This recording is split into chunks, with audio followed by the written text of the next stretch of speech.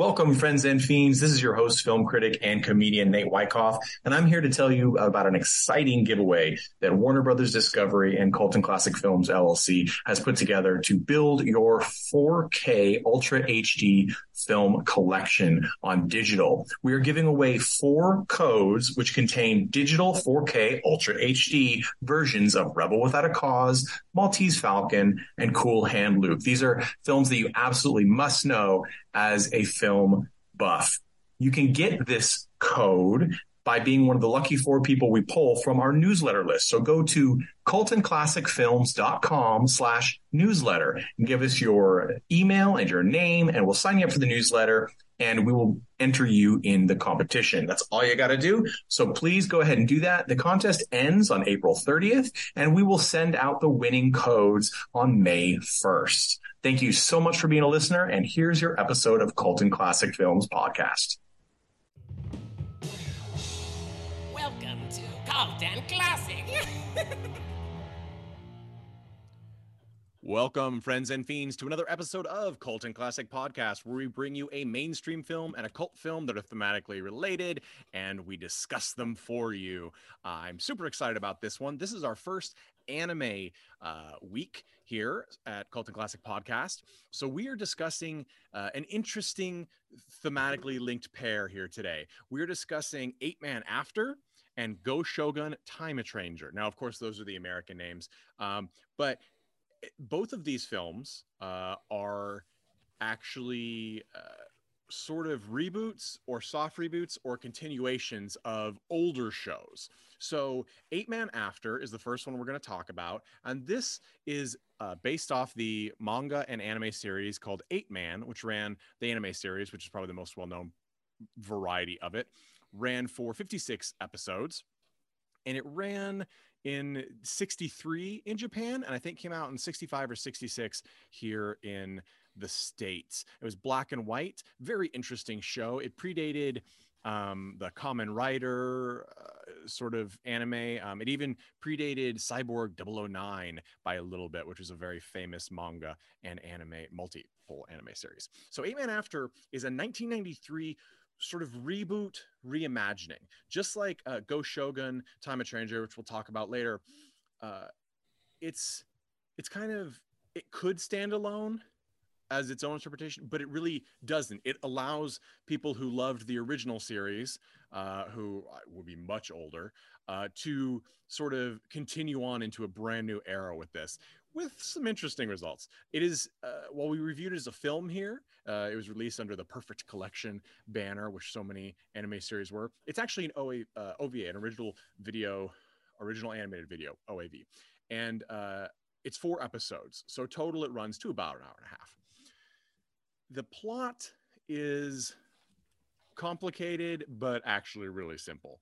There's an android that has a human soul or mental essence put into it, and the android is super powerful and is supposed to be a force for good, but also supposed to be emotion free, because if the person's emotions get involved, the android responds to them as though they are right and wrong, and it can become hyper violent or do things that can no longer be controlled.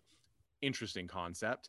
It is a super strong parallel to the American RoboCop series, of which I am perhaps the largest fan in the world.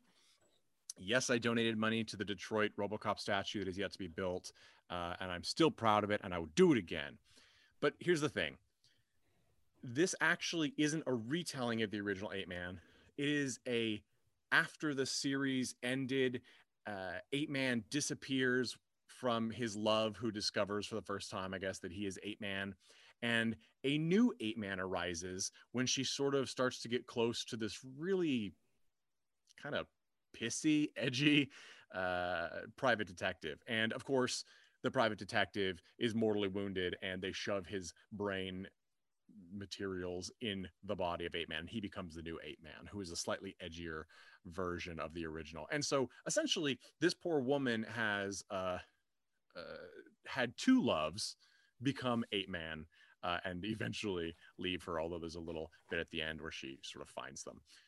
A lot of interesting stuff in between. I'm going to introduce our panelists because I didn't do that because I was so excited to talk about Eight Man After. I, of course, am Nate Wyckoff, comedian and film critic for horrornews.net and host here at Cult and Classic Podcast. Then we have Mandy Longley. How are you doing, Mandy? You're on mute, ma'am. Thanks. Sorry. I was going to say, this subject of anime made me feel 20 years old again. The period of my life where I watched a lot of anime, and it was nice to revisit it.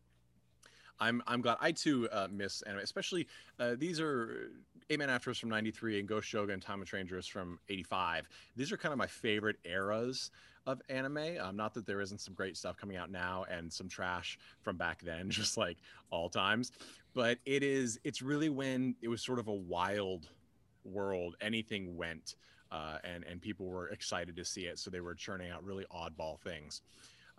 Greg Johnson, friend, how are you doing today? I'm doing good. I mean, Eight Man was no Astro Boy, but it's okay. It's true. Listeners, we almost brought you the Astro Boy 3D animated film that came out a few years ago, 2009, I think, somewhere around there. You can double check me on that. That Nicolas Cage voiced a character in, but we didn't, maybe for the future. Jeffrey Tucker is with us. How are you doing, Jeff? Humbly, Eight Man Before. Eight Man Before. I don't think you were, but I appreciate the sentiment. Prove it. That's true. I cannot prove anything. Tad Mastroianni, you're rounding out our cast. How are you doing today, Tad? Konnichiwa, nerds. Ah, that's right. Did anybody else see? I think it was on some voice talent show. I think one of the contestants they essentially were making fun of because she was an anime nerd, and she, instead of saying the term otaku to describe herself, she used the word old taco because apparently that's what she thought it said. Did anybody ever see that? I mean, I don't hear the difference, but go Google it. I feel bad. I shouldn't make fun of her, but wow, it was a funny moment. Old taco. Somebody, it's one of those things, you gotta ask them to specify before you use a term. So Eight Man After. Has anybody on the panel besides me seen the original Eight Man show? No? Nope. Okay. So just to give it back. None of us are that old, Nate. It's true. It's true. Well, I remember my best man at my wedding, Jason, and his brother, Justin. I lived with them. I grew up with them. Their parents are my godparents. Their parents had a VHS, probably a bootleg set of Eight Man tapes. And it was a great show. It had that really stilted animation style, of course, in black and white that Speed Racer had, which was the US's first real taste of it, of anime. And but it was a kid show, but because it was so old, it had like really off-color things in it. Like the villains really liked to slap women around. It just didn't, it didn't, there was no filter for any of that stuff. People died and were shot all the time. And in the end, it was like a, ha ha ha, da da da, freeze frame moment. So it's interesting to see. And of course, I didn't read the original manga, which I'm sure had bits of both of that, but also was probably, if other films or anything to go by, a little more serious total, in the grand total. I'm sure it's all online. I'm sure you can go find it. You can certainly find the series online if you would like to check that out. But this is definitely a product of the 90s. The animation is slick. It's very Bubblegum Crisis. It's I think, Mandy, when we were talking about this beforehand, you mentioned Vampire Hunter D, the Madhouse Studios. I think it's well animated. But it's a product in the 90s, especially in that everything is a little bit darker and more violent. But I'm not sure that the story is any more complex. Let's start with you, Mandy, since you brought up what was your expectation going in, and how do you feel now that you've seen the series Eight Man After? Man, yeah, so it was just like a readjustment to just watching like the pacing of an anime and like the storytelling style. I think both of these films that we watched like very much follow some of like the mysterious non-linear storytelling structures that a lot of animes follow. Yeah, so I guess I was kind of expecting that, but I didn't really know what to expect. Like I had this like vague sense of deja vu with the cover of Eight Man After, and like went and looked at my Vampire Hunter D artwork, and it's like, oh, it's kind of the same, like tall, skinny, pale man carrying a woman like over the threshold style. So it's definitely kind of like checked a lot of the boxes for me and what I remember from anime. Yeah, I think AD Police from '90 is another one. Before Bubblegum Crisis, it's sort of the prequel series. It's kind of another one you can compare to this, because there are like cyborg street gangs that are being augmented and being led by the brain of someone that might be from the original series. I guess that's leads to one of my complaints about the film is that Eight Man seems to have a rich history, and I feel like it was expected that so much was already known about Eight Man, even though this was made 40 years later or 30 years later, that they didn't tell us. So when a character like a villain showed up, I didn't really understand the significance, and I would have liked that. I didn't really understand. Like, I saw that they were numbered, and I was hoping they'd go into that a little bit more, but then I realized it was probably just from the previous series. What's interesting is it is. So in the original series, he's called Eight Man because he's the scientist's 8th attempt at creating, Mega Man, essentially. And what's interesting, though, is that this guy becomes the 9th man, but but I think they get around that because it's the original 8-man body. Right. And so you're kind of like, okay, well, why didn't you just call it 9-man? That would be interesting. I don't know. Greg, what was your expectation going into Eight Man After, and how do you feel now that you've seen it? I mean, I really had no expectations. I feel like with anime films, it's a grab bag. You don't know whether you're gonna get stabbed in the hand or just you don't know. I wasn't too perturbed by the lack of explanation. I felt like this was really well self-contained. I think my only gripe is the title. It means nothing to me, and it took me a little bit longer than I would have liked to be like, oh, okay, it's just this was the precursor to RoboCop. This is obviously like what they drew their inspiration from on some level. Yep. I can't imagine they didn't. But like it was fun enough. I kind of let myself get lost in it. I thought the second half was a little slow, the same way I did with RoboCop, where after you kind of get over the interesting bits. Your tongue. No, I'm just kidding. After you get over the interesting bits of watching this guy just kill people at breakneck speeds and kind of like the mystery of like, oh, like is he still a man? Is he a cyborg? It just this movie, Eight Man After, becomes, I think, very serious, and that's when it started to kind of fall apart to me. I wanted it to stay a little more edgy and funny the whole way through, and they're like, oh right, we have to grapple with the moral turpitude of like killing, and I'm like, I don't care, just have it break someone's neck, like come on. I actually agree with that. The hyper violence in this was strong early on, and then it drops off as it goes, which is a shame because I mean, I don't think it's a shock to anyone that I started and run a Cult and Classic podcast about film, and I like a little bit of hyper violence. It's interesting that you say the kind of funny edgy, because it actually has some really great lines. We watched the English dub, which I thought was actually serviceable. And there were some funny lines, like, we don't know who he is yet, but the Private Eye, who becomes Eight Man After, bursts in and like roughs up a guy at this, like technology company that's called like Biotech Technology or something generic like that.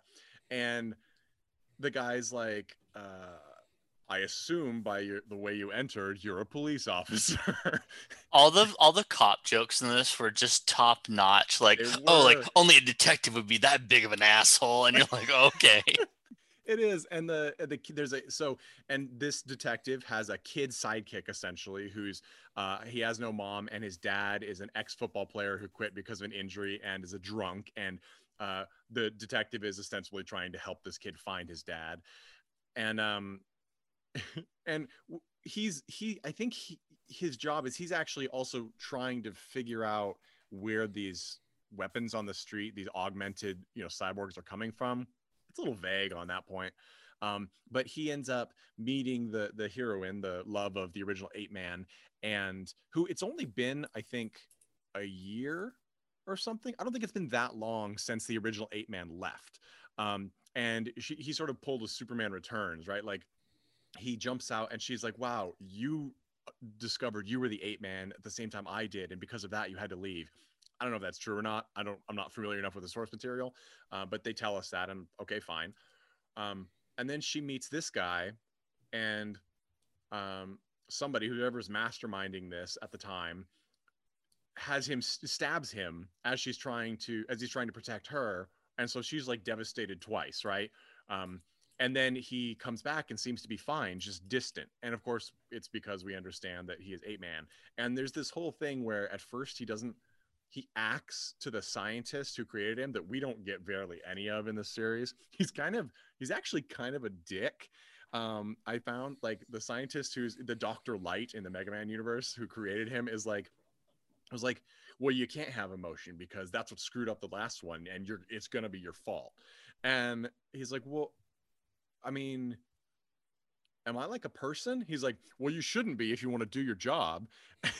You're just like, he also, I didn't understand the look. He's like very 70s, like Leif Erikson, like he has a mustache, but no beard, and like tousled, like yellow hair, and just slacks. Like he doesn't even have a scientist robe on, I don't think, most of the time. So you know that he's a main character. Right. So I thought that was interesting, and the humor did really work well. And when Ape Man first shows up and starts just ripping apart these cyborg, street thugs, which again, throw it to the 90s, great to have all the street gangs like multi-ethnic, and just unique, and they all have different body parts. Like one guy's power is his knees fire missiles, which seems super inconvenient. But again, I mean, I guess when a normal person doesn't have any knee missiles, then he's at the advantage. But Ape Man rips him apart, and there's blood. I was gonna say I did really like the street gang kind of subplot of like, oh, like the government and police are still trying to figure out, like, should we use these robot parts? Shouldn't we? Meanwhile, the black market's like, oh, fuck it, we'll test them. Who cares? Knee rockets, Cyclops eyes, like whatever. I don't care. And I mean, it leads for great action scenes. Like 90s anime is the true master of the cyberpunk street battle. It's like Shadowrun up in there. Jeffrey Tucker, what was your expectation going into Ape Man After, and how do you feel now that you've seen it? Well, so I hadn't seen the original series. I'd never heard of it, really. I don't know. I thought it was kind of boring, honestly. I think, back to what Greg said, I think anime does this thing where it swaps between like two tones really well, like from comedy to like ultra serious, like in the same series, sometimes even in like the same episode. Usually they separate them and stuff. But I think in this case, I don't think that the serious bits aged well. Like you have things that are like going on at the same time in the early 90s, like Data in Next Gen, I think is a really good variant, or maybe, in my opinion, the best character of the last decade. I'll write a novel about that someday. Brent Spiner, we love you. Good job. But yeah, so they didn't really get into this kind of idea of what it means to be without emotions, or what it means to be a person. Maybe if it was if there hadn't been a lot of other things happening at the same time, I could give it credit. But there were so many better things that existed. So I thought it was just a little dull on that part, and the zany bits were fun, but I think that there was better animes that have like really kind of like cool, that cyberpunk action. Yeah, I mean, I think you're right. I think there are better and there are definitely worse, but I agree with you that and this speaks to Greg's point where the sort of humor goes away a little bit. When the detective becomes Ape Man, we kind of lose the most engaging character. And it's not helpful because he no longer is able to give these like, private dick jokes, these really off the cuff staccato rhythmed statements. He can't do it anymore because now he's supposed to be conflicted and emotionless, but he's also supposed to pretend to be a normal person still. Yeah.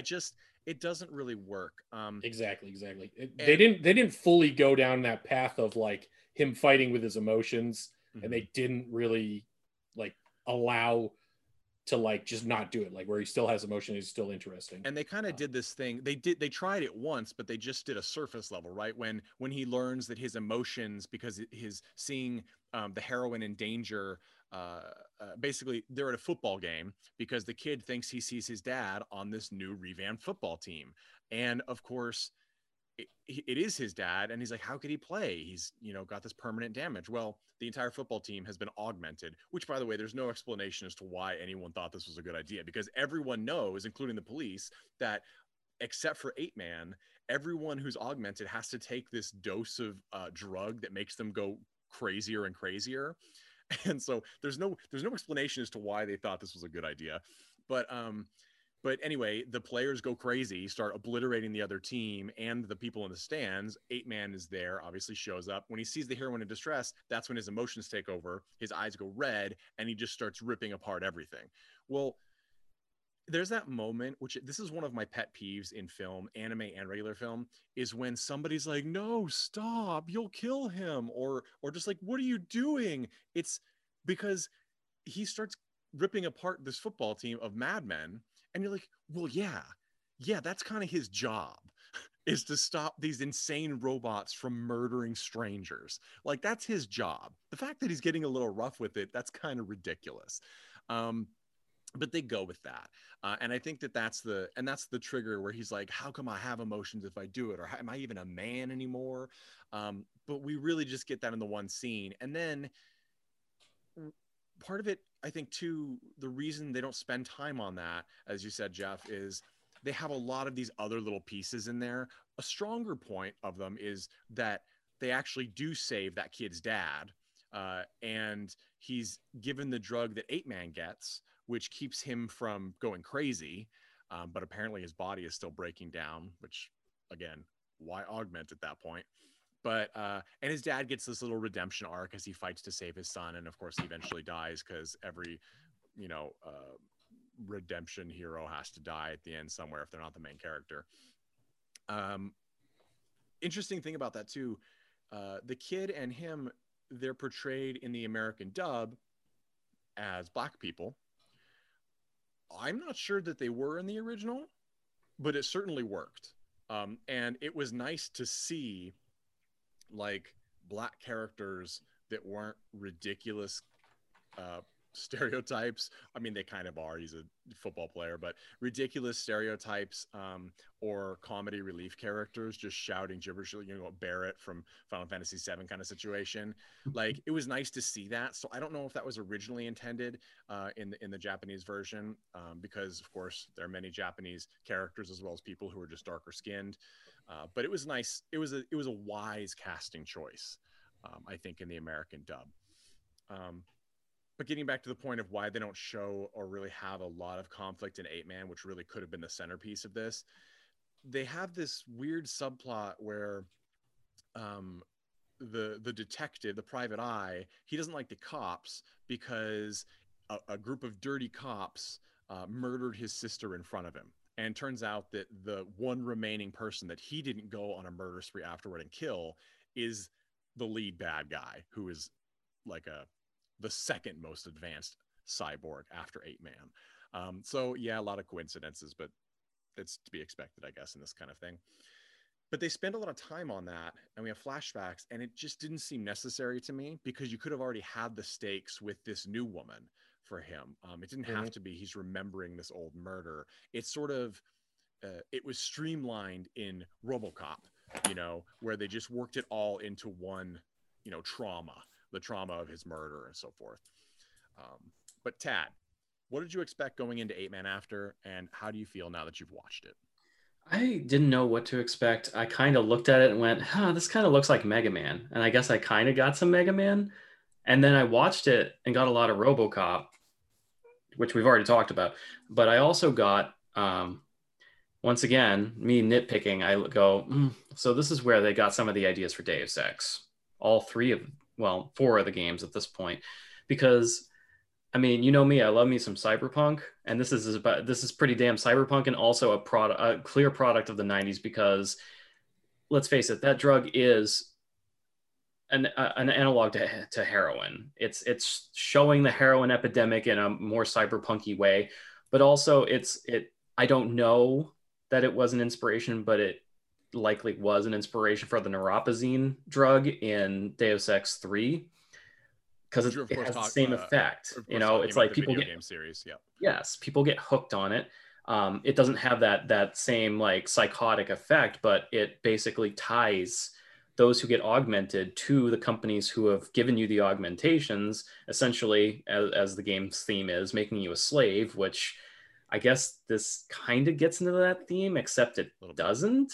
They become slaves, but also crazy and uncontrollable. It doesn't really make much sense there. Yeah. And of course, like the idea of drug use and stimulant use and things for physical enhancement, but at what cost, is a long running theme in cyberpunk. You can look at the works of course, Philip K. Dick and William Gibson, and that's been touched on by many fantastic writers over the years. And so it is definitely, and I like your parallel with the heroin, epidemic, because that is very much, especially when you're dealing with a movie or work of fiction that has police involvement, you often go, and it's in the 90s, to heroin, of course, and then because that is the whole rise of SWAT and the idea of that sort of militarizing of the police force. And so that's definitely in here. There's a couple things. So I thought the animation was quite nice. In this, it's very 90s, but again, that's kind of my favorite style. It's not choppy. It's clearly was meant to be a short run OAV series and not a long running series, because it has a decent budget for what it looks like. It has a good pedigree of writer-director team, or a good pedigree writer-director team behind it.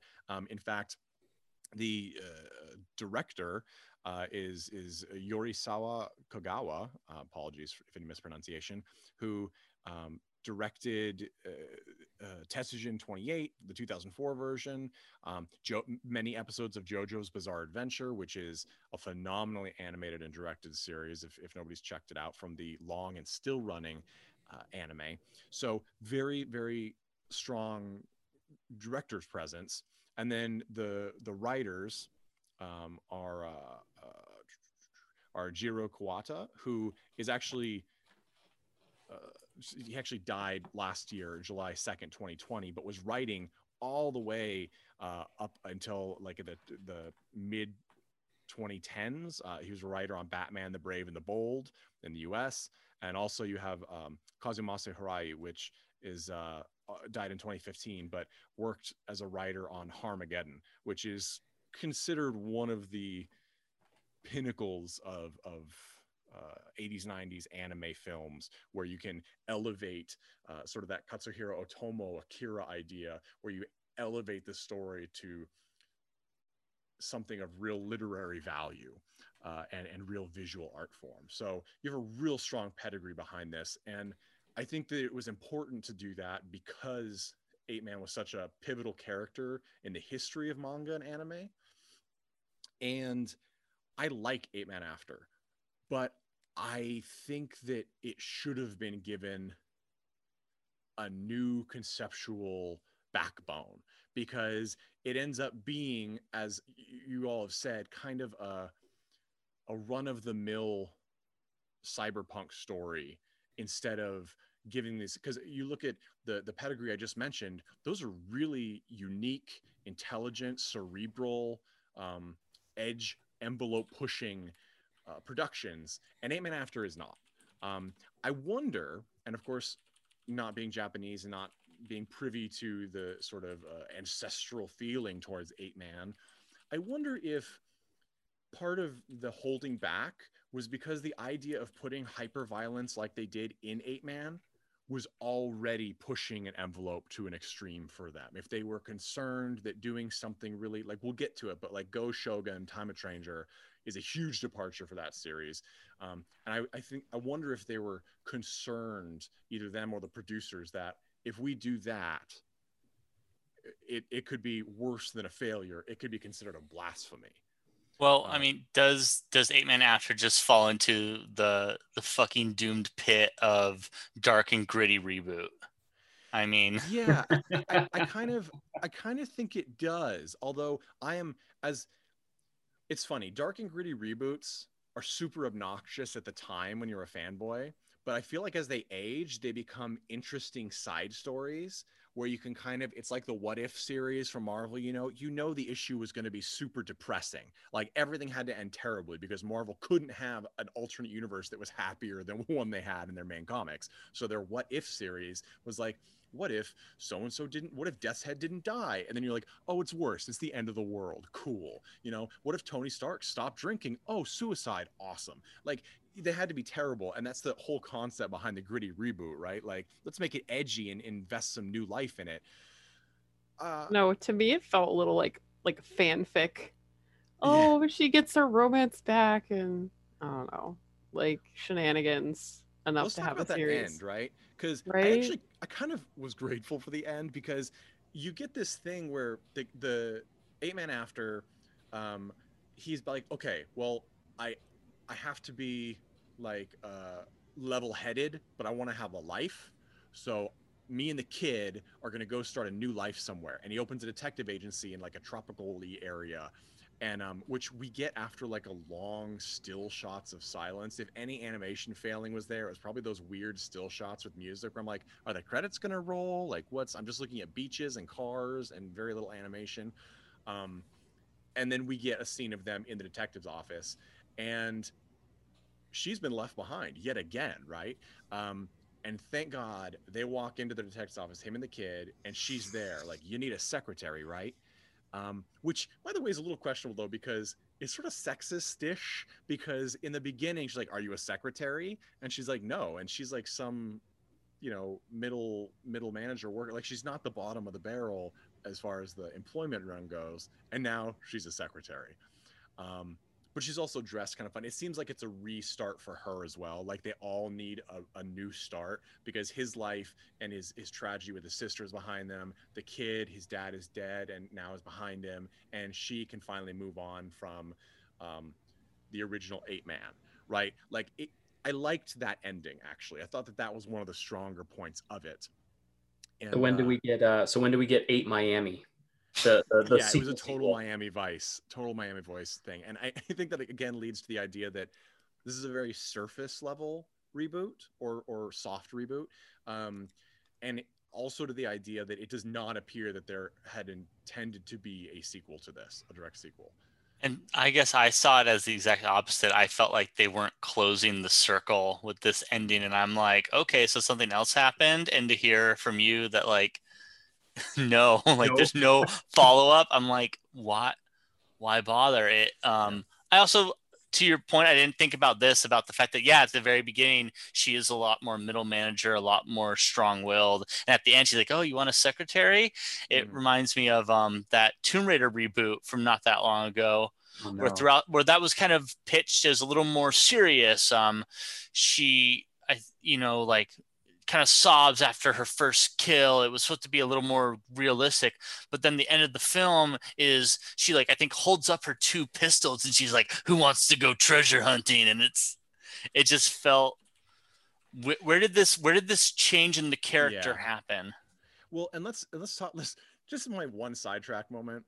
The Tomb Raider reboot is, of course, also sort of coincided with Square Enix and Crystal Dynamics reboot of the series, right? Which was a much more realistic, like, how did a young woman become like this gunfighting, soldier of fortune?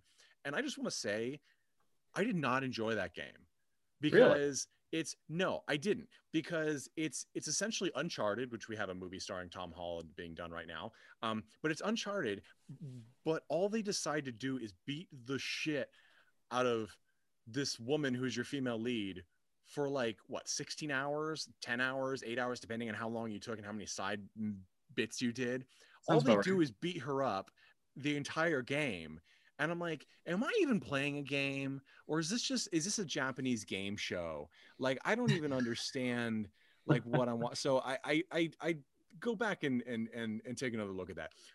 But yeah, no, I think you're right. I think the way they presented her at the end, like, you need a secretary. It's supposed to, and she's in a different outfit for once. She's not dowdy. She has shorts on.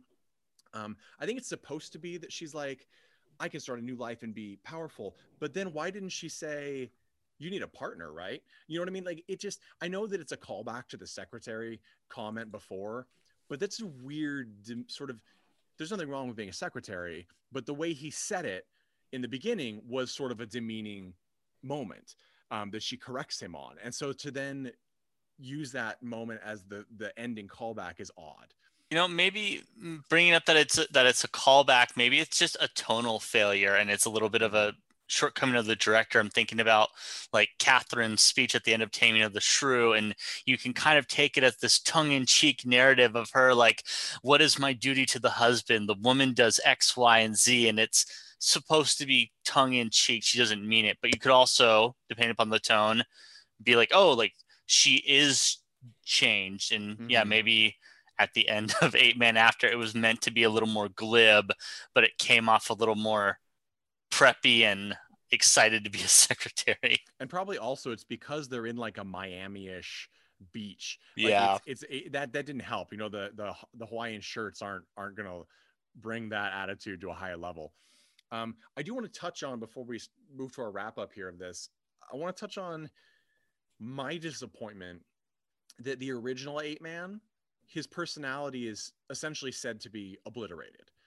We don't know the details, but the scientist tells the new Eight Man shortly after his creation is revealed that what happened to the original is that his emotions got the better of him, and that was his downfall. And then near the end, the bad android wants to, or yeah, he's an android, right? He wants to have. Actually, is he a cyborg? Cyborgs are part human, part robot, right? They're part biological. I think he's a cyborg trying to go android. I think he was. Yeah, he pretty much, remember, his head popped off and he was still talking smack until. Yeah, that's true. So okay. So anyway, the villain, he wants to try and transfer his brain into Eight Man because Eight Man is the only one that can exist by taking this special drug the scientist made and not deteriorate. So, but the thing is that whoever the mystery brain, that's literally a brain in a jar, who's helping the bad guys, I can only assume it's a holdover from the original series. I wish they touched on it because it would have been nice to get that without knowing the backstory. But is that he sort of does a search, like, oh, there's a name here for the original guy, and they're like, oh, what is his memory there? And he's like, no, just a name, everything else is erased.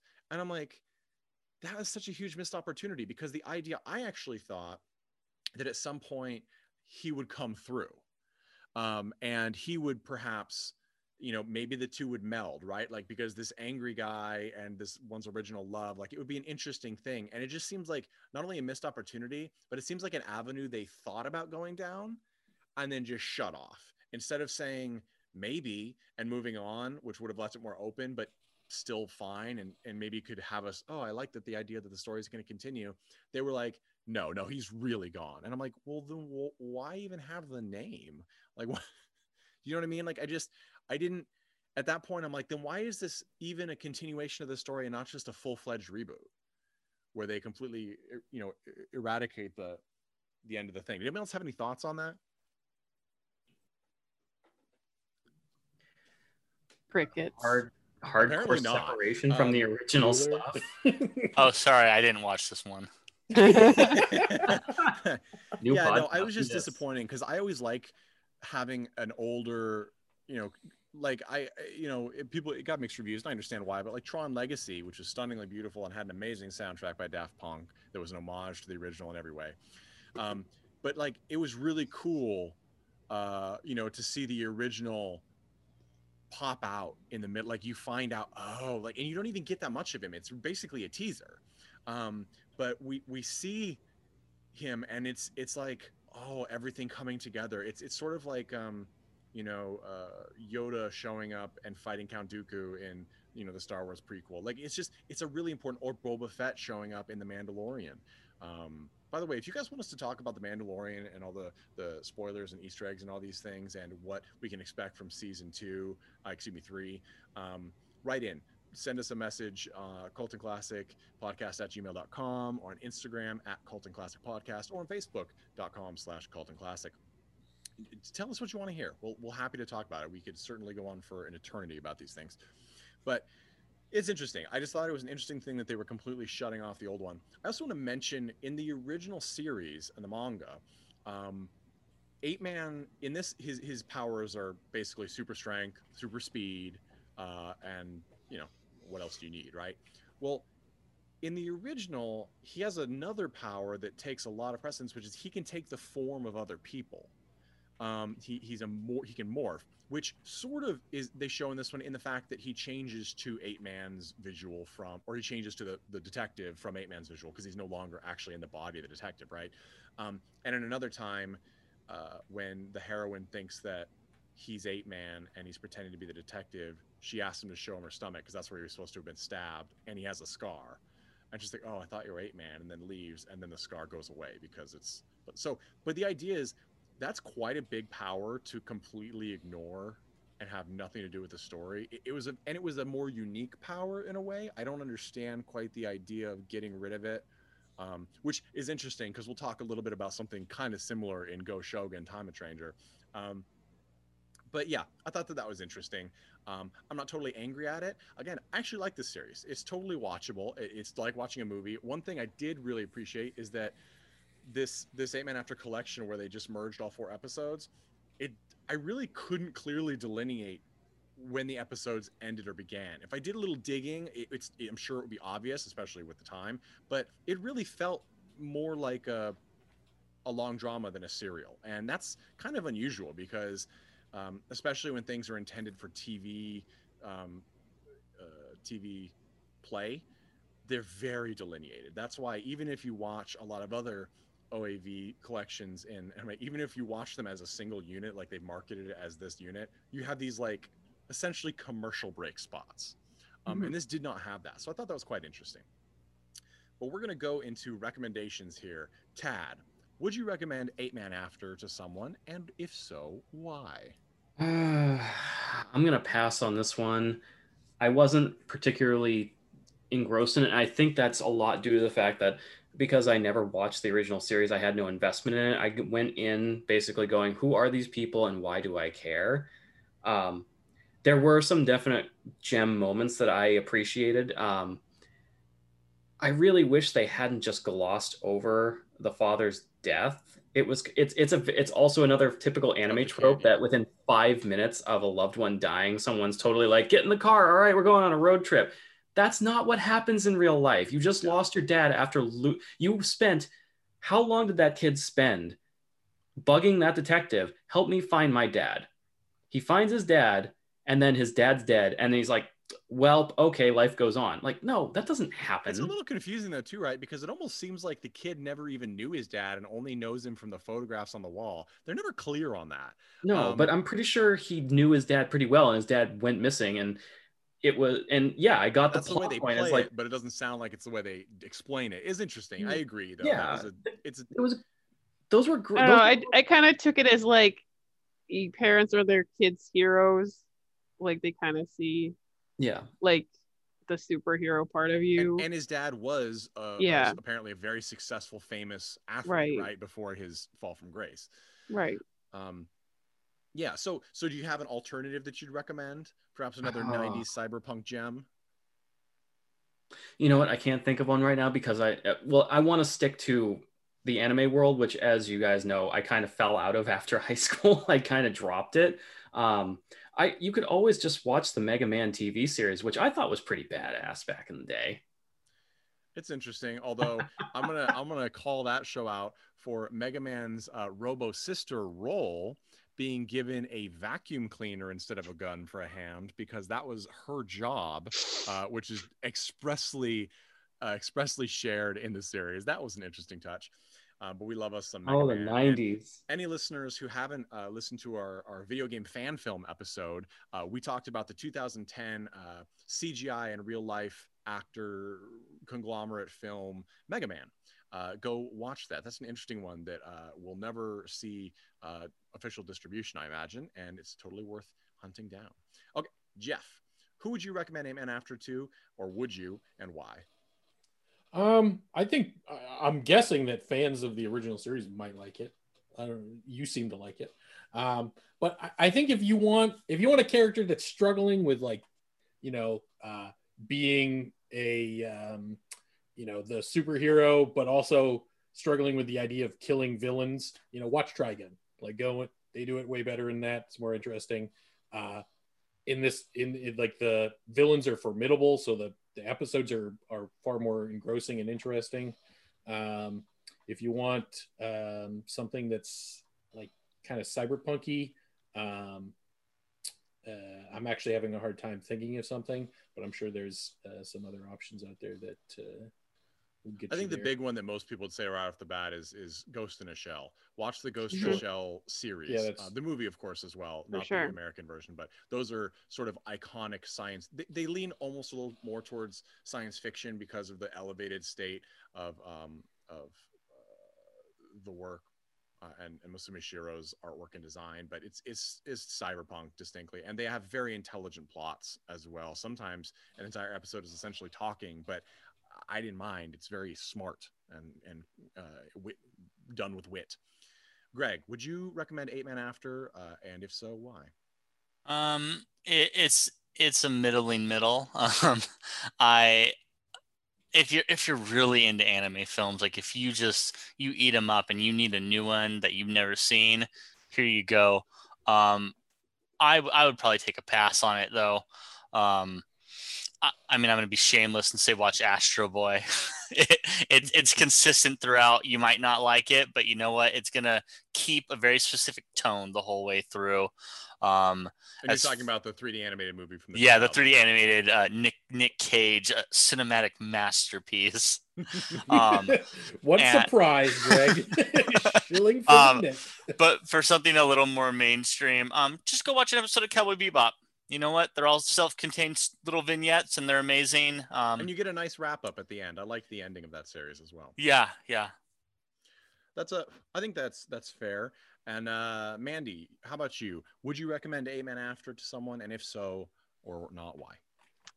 I would not. This was a kind of big yawn. It felt very generic, not really a standout. Like, if you are going to go back and spend some time watching classic anime, there's a lot of better ones to choose from, as we've already mentioned. No disrespect, Nate. It was nice. Like I said, it felt revisit my youth to watch these, but there wasn't a lot that really stood out about this one. Yeah, so I'm gonna say I think those are all fair critiques of Eight Men After. It's right in the middle. But I wanna, for my part, say I also think that it's in the middle and not the bottom. There's a lot on the bottom, and I think part of why I would recommend this, depending on the viewer or listener, is because like Jeff mentioned, like I mentioned with Ghost in a Shell, like Greg mentioned, those are series. And we have been at sort of a lack in the United States there, and in Japan, there's less, but of course Japan has many more than we do, of self-contained movie-length anime experiences these days. I mean, if you want to get into something like One Piece or Naruto, you have hundreds of episodes, and not that you have to watch them, but even a show like Inuyasha, which you can get through, it's a long show. And those things, it doesn't mean they're not good, but do you really have the time or the will to dedicate hundreds of hours of viewing to get the story? Don't know about that. And so when you get something like this, it's like you get lots of the good bits that you like from anime, like the hyper violence in this case, the kind of very strongly cell shaded, pre-cell shaded visuals, and you don't have to worry about, catching up on season 16 or something, or if you're purchasing it, if you like good old classic media like I do, you don't have to get like, oh look, I found season 6 part 2. Okay, so I think that's interesting to look at. I do think there are better. I think AD Police, as I mentioned before, it's also an OAV series. I think it's better. And then if you How like about Pokemon the movie, I Choose You? That was a pretty good. You know what? We're actually going to talk about Pokemon in a minute when we talk about the next film. But yeah, those are interesting. I'm not okay. All right, we're going to end this part.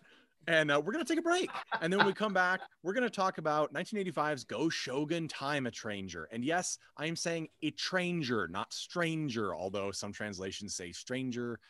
The actual name is a Tranger. Hey, Cult and Classic crew, friends and fiends of the pod, I know what you're thinking. You're thinking, Nate, I don't have any money, and if I did, I'd be spending it on cool things like buttons and custom trading cards and zines that are unique and made each week by the Cult and Classic podcast family. And guess what?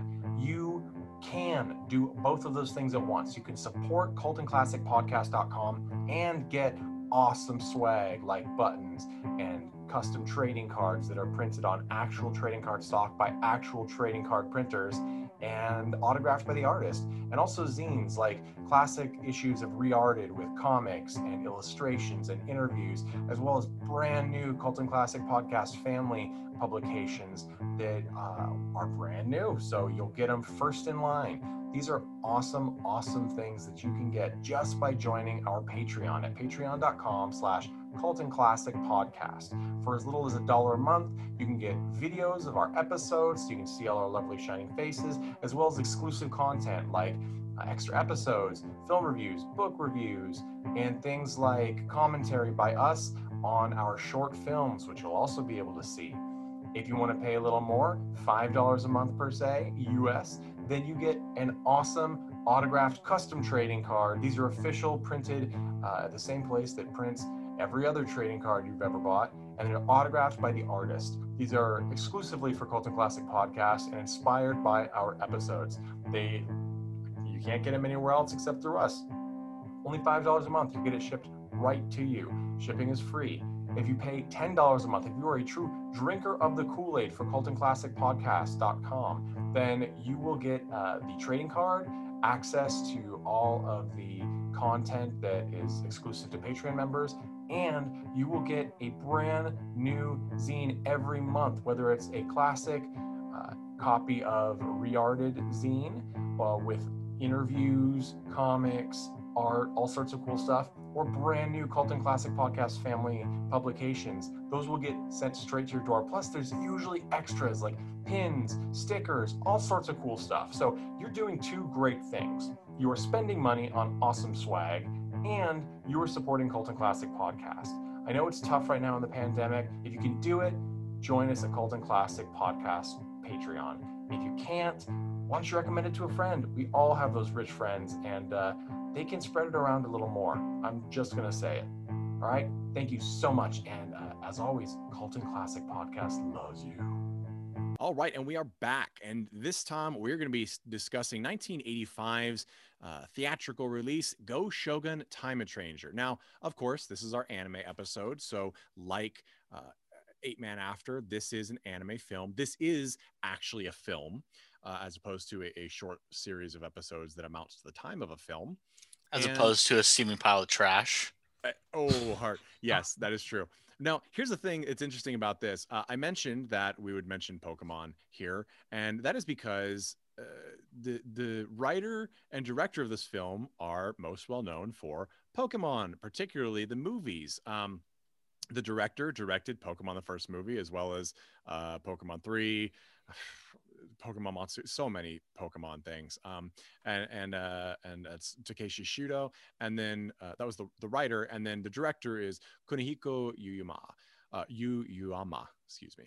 And he also did the original Go Shogun series, which this is a continuation of, as well as Pokemon, and an interesting 3D animated film from 2016 called Rudolph the Black Cat, which I think you guys should check out.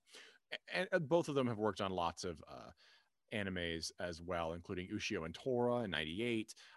But let's face it, they got on Pokemon, and after Pokemon started, that has been their world because it is massively popular and all that jazz.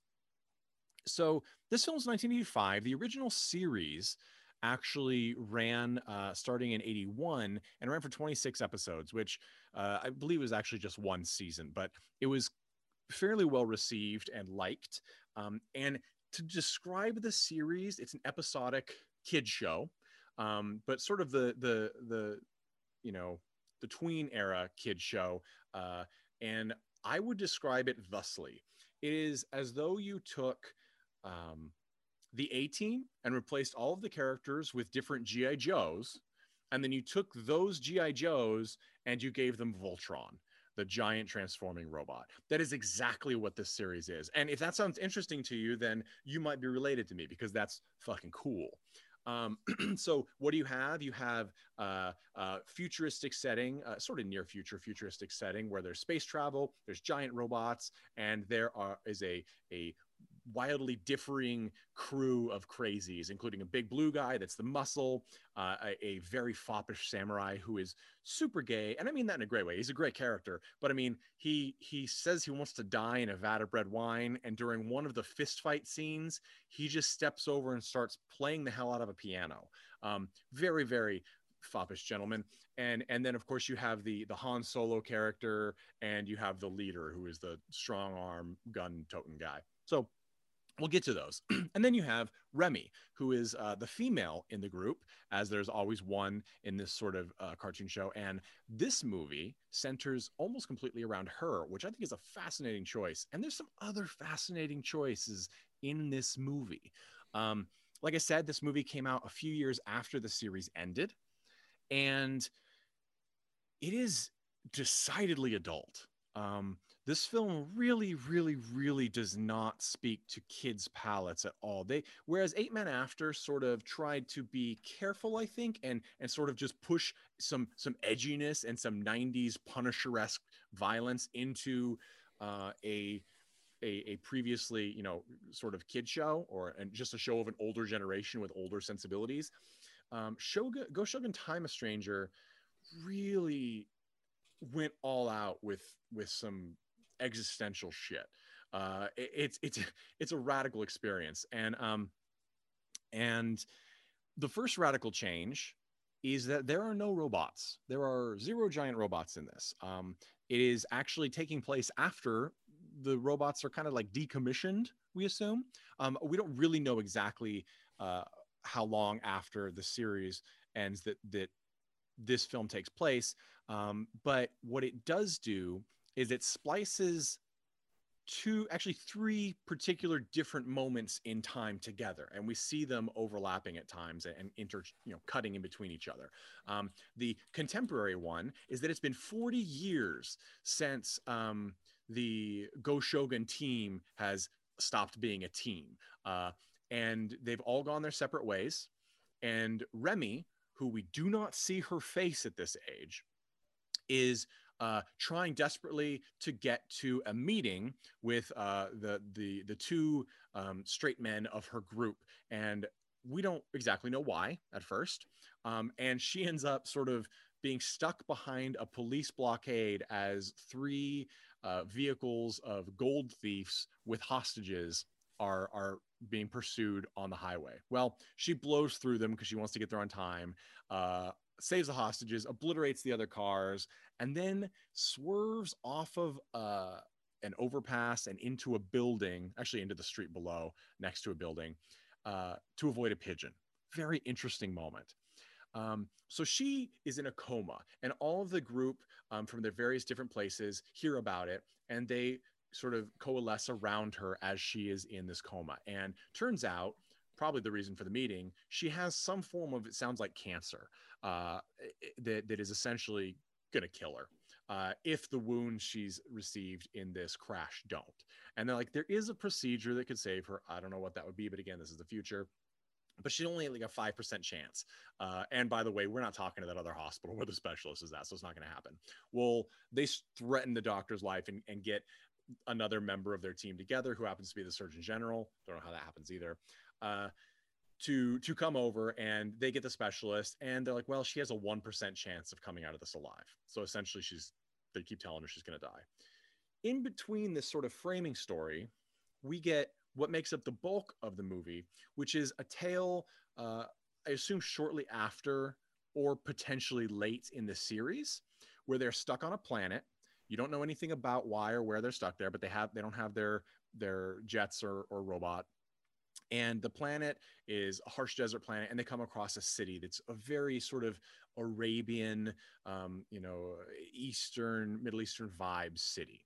And in this city is where the bulk of the movie takes place, and they are staying in this hotel, this sort of Moroccan-ish hotel, And all of a sudden they get letters, each of them in their own rooms, with pictures of themselves dying, being murdered in horrible ways. And they say you're going to die in a certain number of days. Each one gets a different day. And Remy says 2 days, and then someone else is 3, 4, so on. And the pictures, of course, would be disturbing, but then I like the characters are sort of like, hell, we almost die every day. I'm going to take a shower. And she goes in and the shower is spewing blood. So I really like this moment. Instead of being like, holy hell, what the hell's going on? Remy grabs her 357 and runs down to the clerk and says, where the hell's the water here? And goes to the roof to find the water. Well, they've all gone up there. It's not the water. Who knows what's happening? Well, there's this little witch and a demon cat that she rides on who show up. And basically, they're like the harbinger of doom. Every night they spend at the hotel, she's like, you're going to die. And she's creepy and it's weird. And they can't seem to shoot her. So I guess whatever. But they try and leave the city. They can't leave the city. They try and leave the hotel. They end up having to go back to the hotel. So basically, everybody in this city worships this cathedral at the center of town, this sort of robotic looking cathedral. They're like, well, we have to make a mad dash and destroy the cathedral. I know this sounds complicated. It is a complicated movie, actually, in my view. It took a while. So they end up making this mad dash. They destroy the cathedral in the center. Turns out that cat appears to be some sort of being that pretends to be fate and is sort of feeds on people who show up there by killing them in a certain number of days. And Remy ends up defeating this giant cat in sort of an interesting poetic-ish way.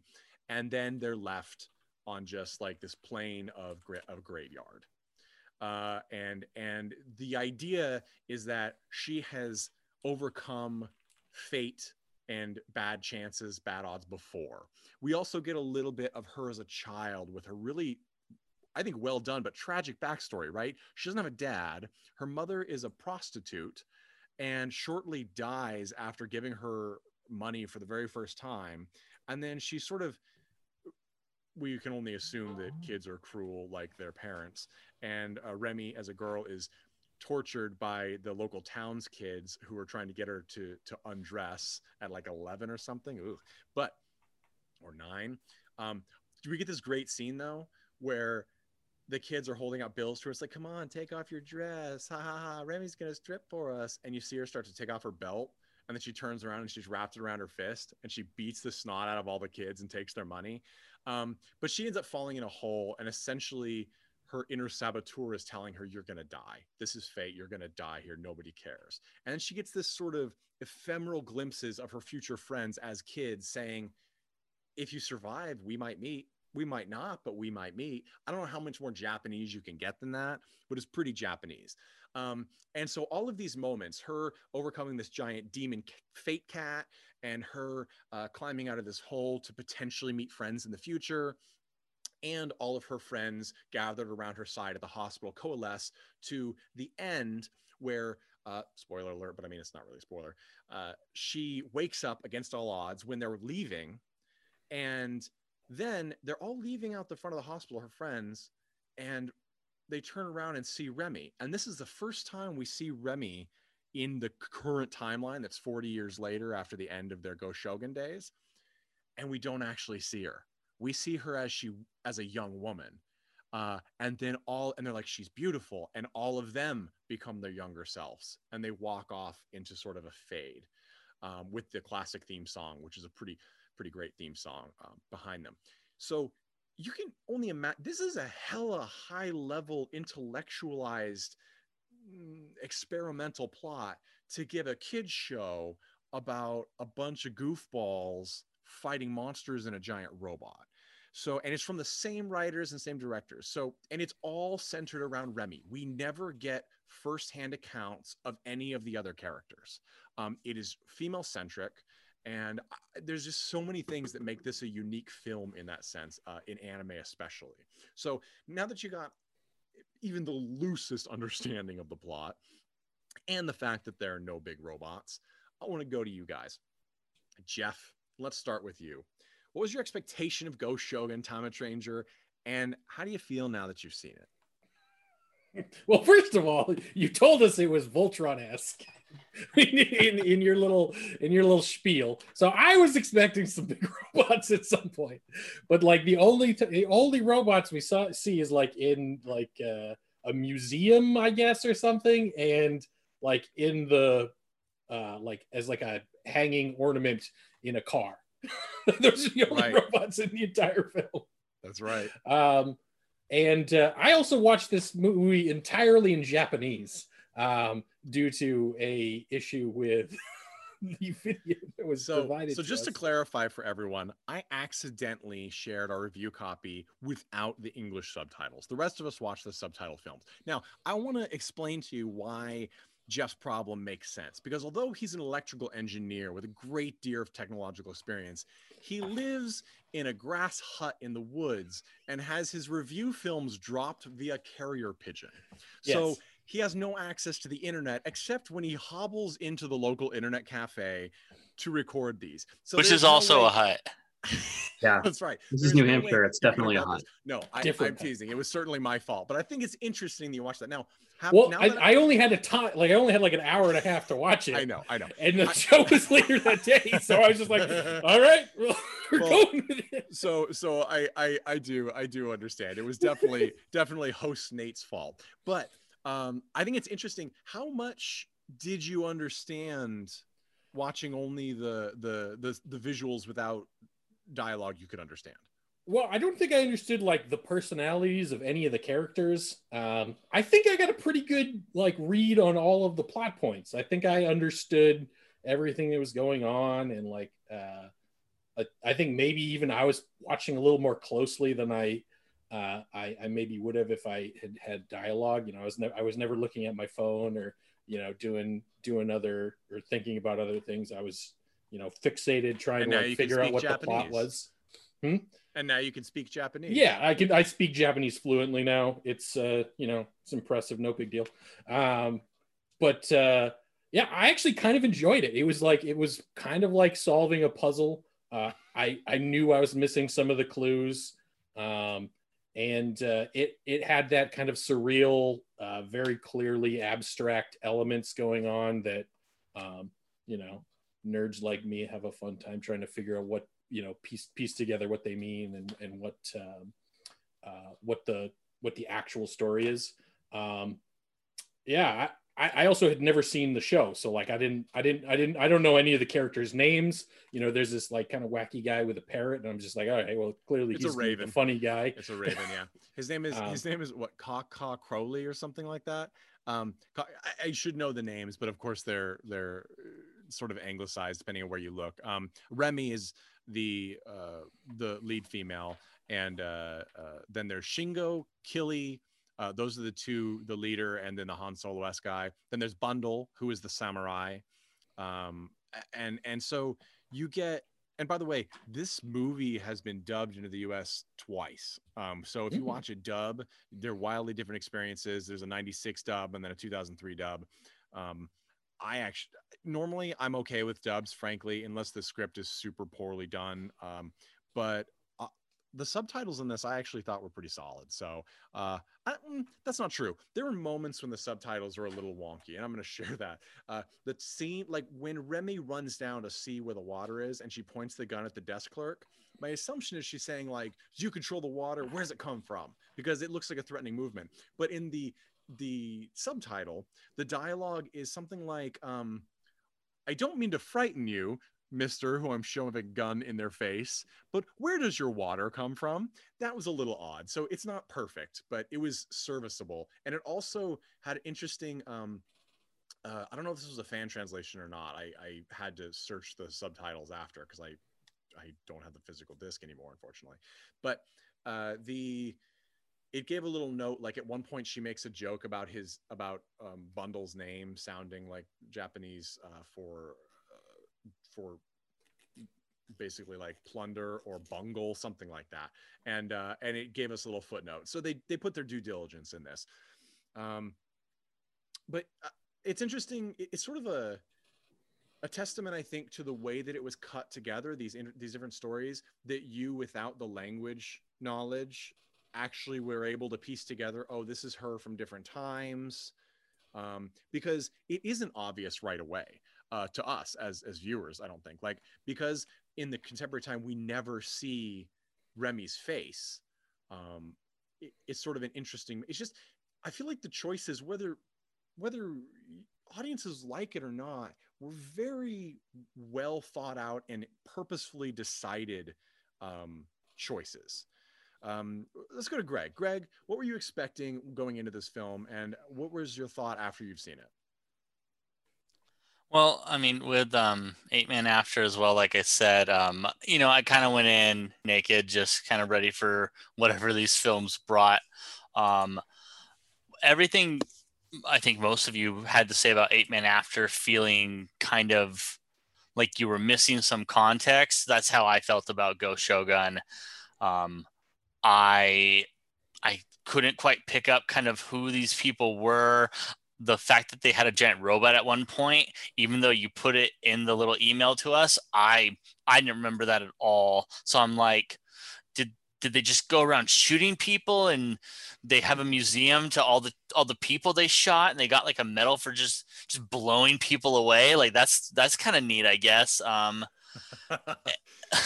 yeah. I mean, you brought up the ending where like she wakes up, and I was like, okay, like it's this vague. Did she die or didn't she? And it's a dream, and it felt really contrived to me the whole way through. I wasn't about it.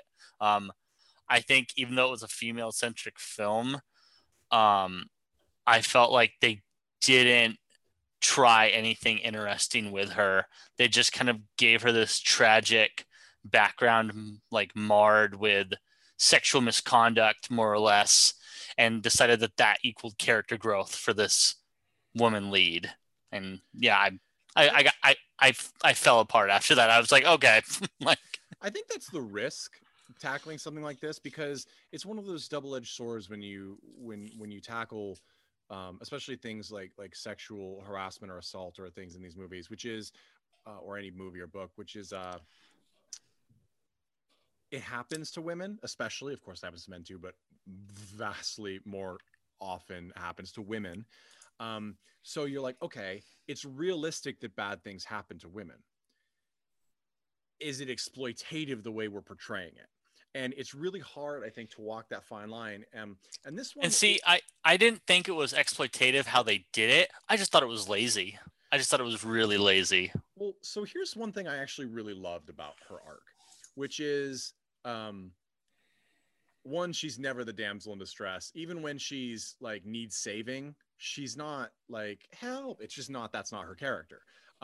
But there's this thing in actually Eight Man After also had the woman sort of like staring out of a window into the darkness, like mournfully. We get Remy staring out of the window over this, alien city, which we need to talk about as well. This alien city, and she's always fondling this locket that has no picture in it. And she mentions it several times. And we get a little inkling that, okay, she's the one woman in this group, and there are several eligible men in this group. And they each have their little like sexual tensions, which we don't really get a lot of, except for the fact that at some point when the first night they're there, she's like, company, is somebody at the door, is it? And it goes through all of the men, like it could be any of them, right? And essentially it's seeming like she's welcoming it, like any one of these men I'm happy to have a relationship with, because she presumably wants someone in her locket, right? Well, before the final battle at the cathedral, which is potentially a suicide run, right? She counts her remaining bullets for her gun, and she has 7. She loads 6 in because it's a 6-shooter, 357 looks like, and she has 1 left. And then she gets an idea, and she takes the locket off, leaves the locket on the table, and wraps the necklace around the bolt of the bullet. And she's like, I hate to waste it. And it was this really cool moment, because I was like, oh, this is the moment where she's like, this is not me. I don't need, or really, if it happens, it happens, but I don't need someone in my locket. This is me. This is how I do things, is with this gun, because that's her thing. And she's mentioned it in the show, like, I'm used to it. It's a heavy gun, but I'm used to it. And that's the moment that she chooses, this is what I'm taking with me if I'm going to die, not an empty locket. And I thought that was a really neat touch because, and of course, that's the bullet that ends up saving them all, right?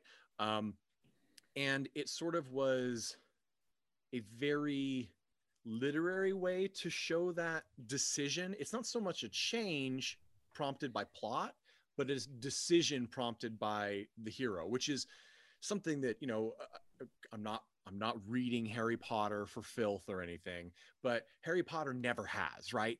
And so many plot driven things don't have, which is the ultimate change was a character decision that fell within her, with believable behavior versus the direct result of circumstance. And so, and I really liked that moment. And I think you could have had the same film without that moment, but it would have lost a lot of meaning. And if I hadn't paid attention, I would have missed that. And I like that moment. I will say, I mean, outside of the film, like there were a lot of moments that, like you said, I think were really solid. Her beating up the 3 young boys in her childhood, that was great. The fight scene with the samurai playing piano, I thought that was one of the best fight scenes I've seen in a film, period. The choreography was realistic and fantastic. And the score like really sells it. It's a great piano medley. Yeah. And then, it ends with this bit of a guy crashing into the piano, and he stands up and he's like, oh, like that could have used, like that was the perfect moment. The song needed a little forte or whatever. Yeah, and it was so good. And actually, I want to mention the soundtrack too. So as I said, there's a theme song to Go Shogun, the series. And this one sort of uses an orchestral version of it. But also, I thought the soundtrack in general for this film was moody, but quite brilliant. It's very 80s. It's like the scene when she's trying to find out why there's blood coming out of the faucet. It's got this like Dinosaur Jr. like tribalism, but with like this guttural over and over again. It just was a really unique soundtrack, and I hope to find that. If anybody out there, any of our Japanese listeners, I know you're out there. If you know this, help me out.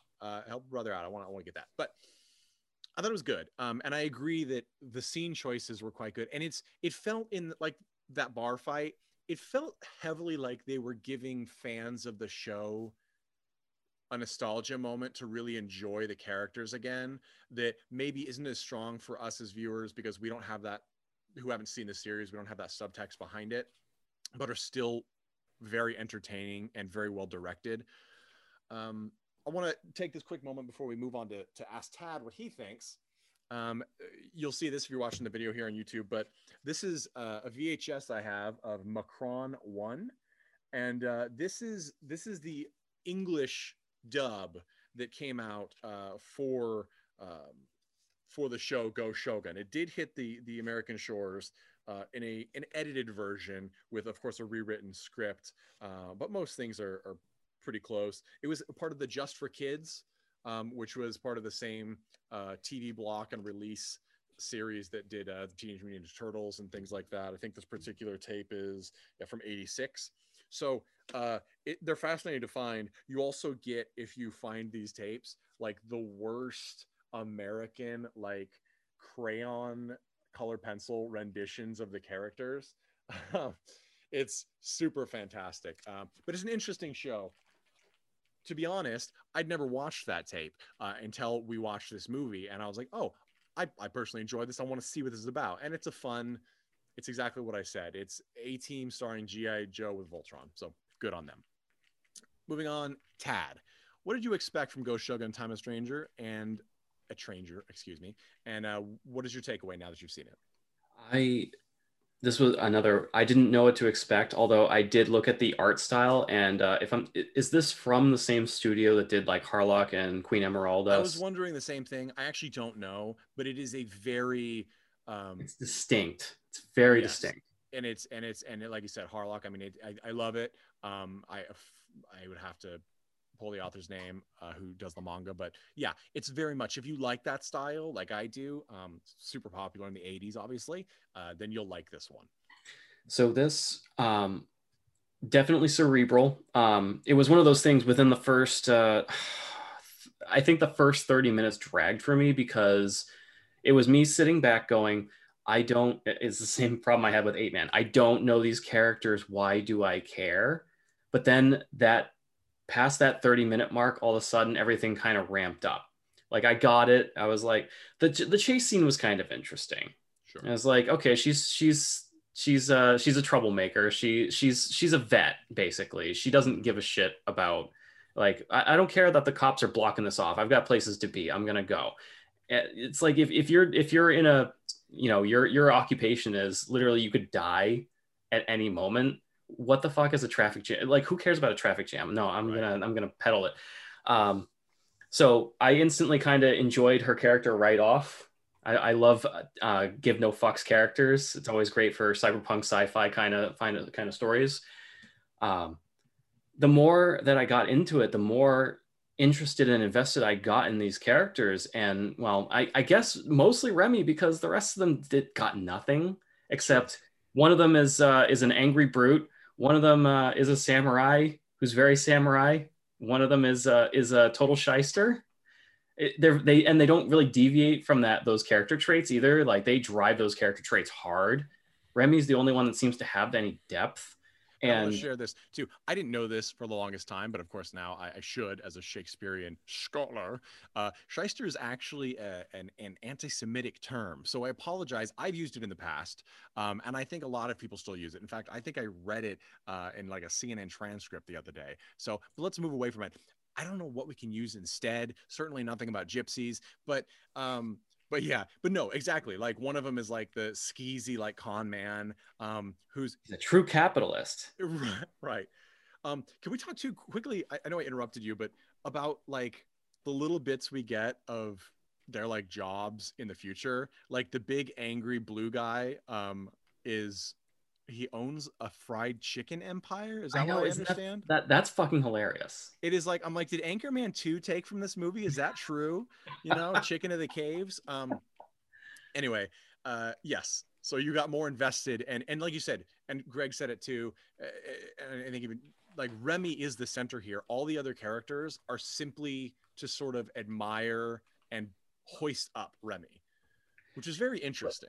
But I mean, she does earn it. She Yeah. earns a lot of what she, like, she turned down a friggin' award. I know. Like I was like, that's pretty badass. That was the touch. Essentially, she turned down like the Medal of Honor, right? Like, it's so we find out in the future, like, she's in the hospital and they're like, the doctor's like talking to a policeman or something who brought her in, and he's like, well, so does she have any money?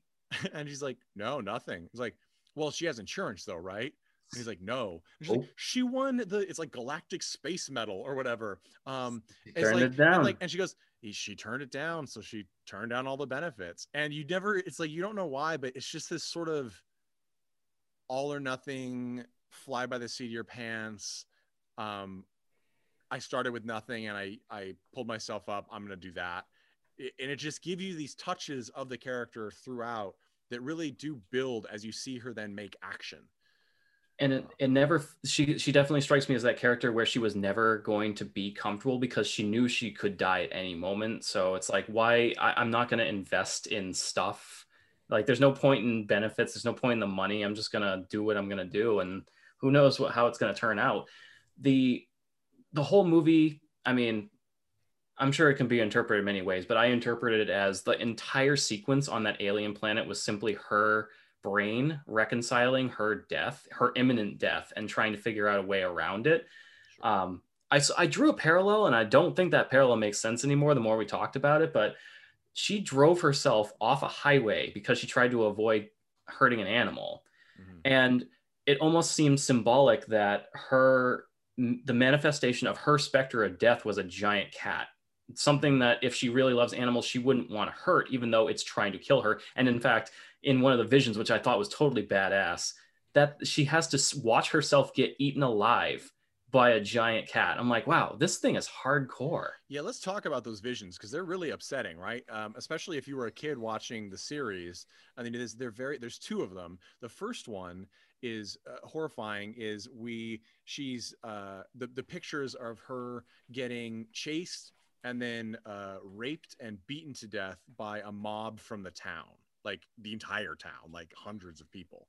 And then the second one is when the cat's eating her, which has very sexual overtones, very much the wolf sex scene from Bram Stoker's Dracula by Francis Ford Coppola, where she's covered in blood with her head hanging over the edge of the bed, and the giant cat rips open her blouse and starts eating her, like physically eating her organs, and she's forced to watch, and it's sort of they're terrifying, right?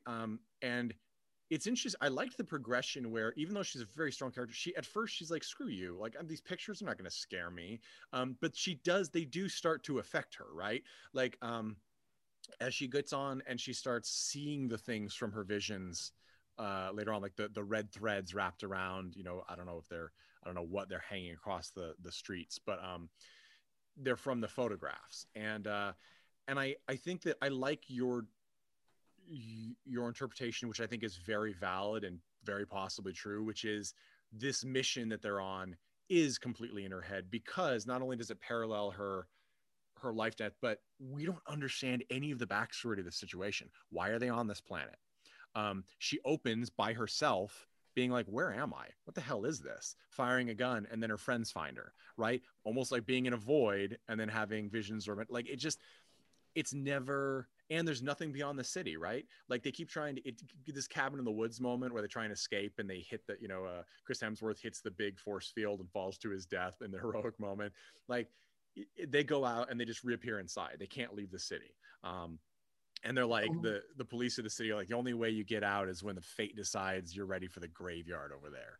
Yeah, it's almost a commentary on PTSD. Like, even in a child giant robot show, there's no way that you walk away from a life like that unscarred. Like, these are all scarred people. I mean, one of them like took up smoking because after basically their war was over, he's like, well, there's no reason for me to not smoke right now. So they're all struggling with something. Yeah, and she's struggling hard. Yeah, and the Han Solo guy is struggling with the fact that he has a bright blonde mustache in the future. Like, that's some hardcore shit. Yeah, so porn. Yeah, very porn. Yeah, so I don't. I agree. I think that it could go either way. It could have been a real happenstance, and it could have not. There's some other things I want to touch on, but let's head on. Mandy, what did you expect from Ghost Shogun Time of Stranger, and what did you think now that you've seen it? I can't hear you at all, ma'am. Guys, the big twist in this show, the big twist is that Mandy doesn't actually exist. They keep disappearing. That time I took myself off. I took myself off mute, but my little headphone button had somehow gotten double muted. Ah, get away, double muted. So yeah, so I went into this one with no expectations, not really knowing the series or no, you expected big robots. Don't you dare lie. I don't read Nate's emails. I just click the links. Like, it's true. Why would I listen to my him? Emails? No. Yeah. Right. Check our sponsorship list for that. We're literate over in my grass hut here. I don't know what's wrong with all you people. Yeah. So I can read it. I just don't. So people have mentioned on both of these that they start out slow. We don't really know what's going on. In both cases, because these are like sequels or like soft boots or whatever, I think there's like the sense of like, oh, we should know more about that. But I got kind of the opposite. I'm like, oh, this is just anime. Like, this is just like the sense that I got from like all kinds of anime that I used to watch is that like it's just the structure of the story. They are not going to tell you what's going on for like at least the first third, if not until the last 5 minutes of whatever it is you're watching. It's 100 episodes in a series, or if it's just like a movie that's an hour and a half long. Like, it's just very common. At least for me, that's the feeling. For those of us in the 2000s who sat through the original ending episodes of Neon Genesis Evangelion, like you could put me in front of a blank wall with a crack in the middle that never changes, and I would end up developing a story around it, because I'm like, well, something had to happen. Somebody paid for it. There's something going on. But yeah, so I kind of was just like, yep, I'm just gonna take this as kind of just the anime. This is what they're doing. This is how it goes. Eventually, they will tell us what's going on. And I agree with Taz in like the first 30 minutes, super slow. Then it picked up a little more in the middle, and then the last 30 minutes it like really got going. I also agree with Tad. Like I took the like the flashback, I don't know, like the adventure in the city of fate as more of a dream type sequence and an analogy in her existential crisis of like her impending doom or like her upcoming death. She knew that she was terminally ill.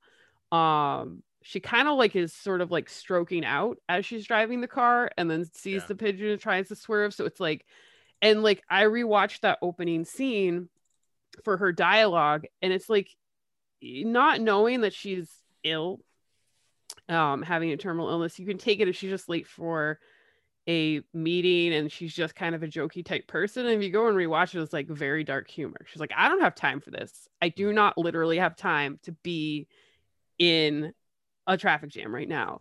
And then she's joking about reselling her car, but it's like, oh, like, yeah, someone might say that about their nice car that's getting trashed, but also like it's way darker if you know like she is going to die within a week, right? Right. Like the estate sale is going to be great. You shouldn't shoot up this car.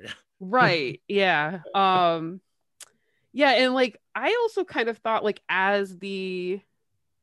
but like then I was just like, well, maybe it wasn't exactly just like a dream because they bring this little girl into it and you don't know what kind of crazy worlds they visited in the shenanigans that they got up to. And then and spoiler alert, at the end, her childlike self joins the group. Yeah. So she is there in duplicate as her child self from the very early flashbacks and like her current self. They have like a little conversation with her team. Like right. After she kills the fate beast. For like a half second, I thought like, oh, did they not show her face? Because, and this is like before the final showdown with the giant fate cat. Did they not show her face because the older copy of her was actually killed by fate, like on time according to schedule, and they took back with them the younger version of her, who is then the one who is dying in the hospital, and that's why they don't show you how old she is. But I don't think that's what actually happened. Yeah, it just is sort of like one of those open-ending things. If it that's more interesting than what happened. Yeah. If it had been played for a different tone, crack in the wall, then that might have been it. I think so. What's interesting, if you were to put me on the spot with a gun in my head and say what exactly happened, was the dream sequence real or not? My assumption would be okay, or my reasoning would be all right. It was a real adventure that is then manipulated by her memory as she's dying or living. Because, and the only real clue to that potentially is one, who knows about the imagery involved, which we'll talk about in a second, between the town itself and why it looks the way it does. But the little sorceress girl who rides the cat doesn't seem to have any relation to her. And then when they actually get in the Citadel, there is an old woman who's dressed like the girl, and she's telling them you can't do anything about it. And then at the end, during the big climactic battle, both the little sorcerer and the old sorcerer are talking to each other, and Remy's young self actually shows up to yell at them for a brief moment. And so there's a couple of things you could say, well, that represents childhood and old age, right? Because they look the same, except one is ancient and one is young. But you also could say, well, they kind of seem like essentially like alien shrine maidens to this beast. So I would think it's probably both, but who knows? And that's one of those things that is not just Japanese, but very foreign, non-American film in general, which is, we don't have to explain everything to you. Sometimes shit happens and you don't know. Do you know that person on the side of the road that you passed? Do you know what they're doing with the rest of their life? No. Why would you? So it's an interesting take. So I think it's probably a blend of both would be my personal preference or takeaway. So it's just interesting because Remy has these conversations with sort of every aspect of her scenario. Like she talks to herself in the beginning in the car. She talks to the little evil sorceress Like, she's like, are you just gonna ignore me now? Because she's doing her own thing at her desk in the hotel room. And she's like, I doubt you would let me. And kind of gives her sass and then pays attention to her.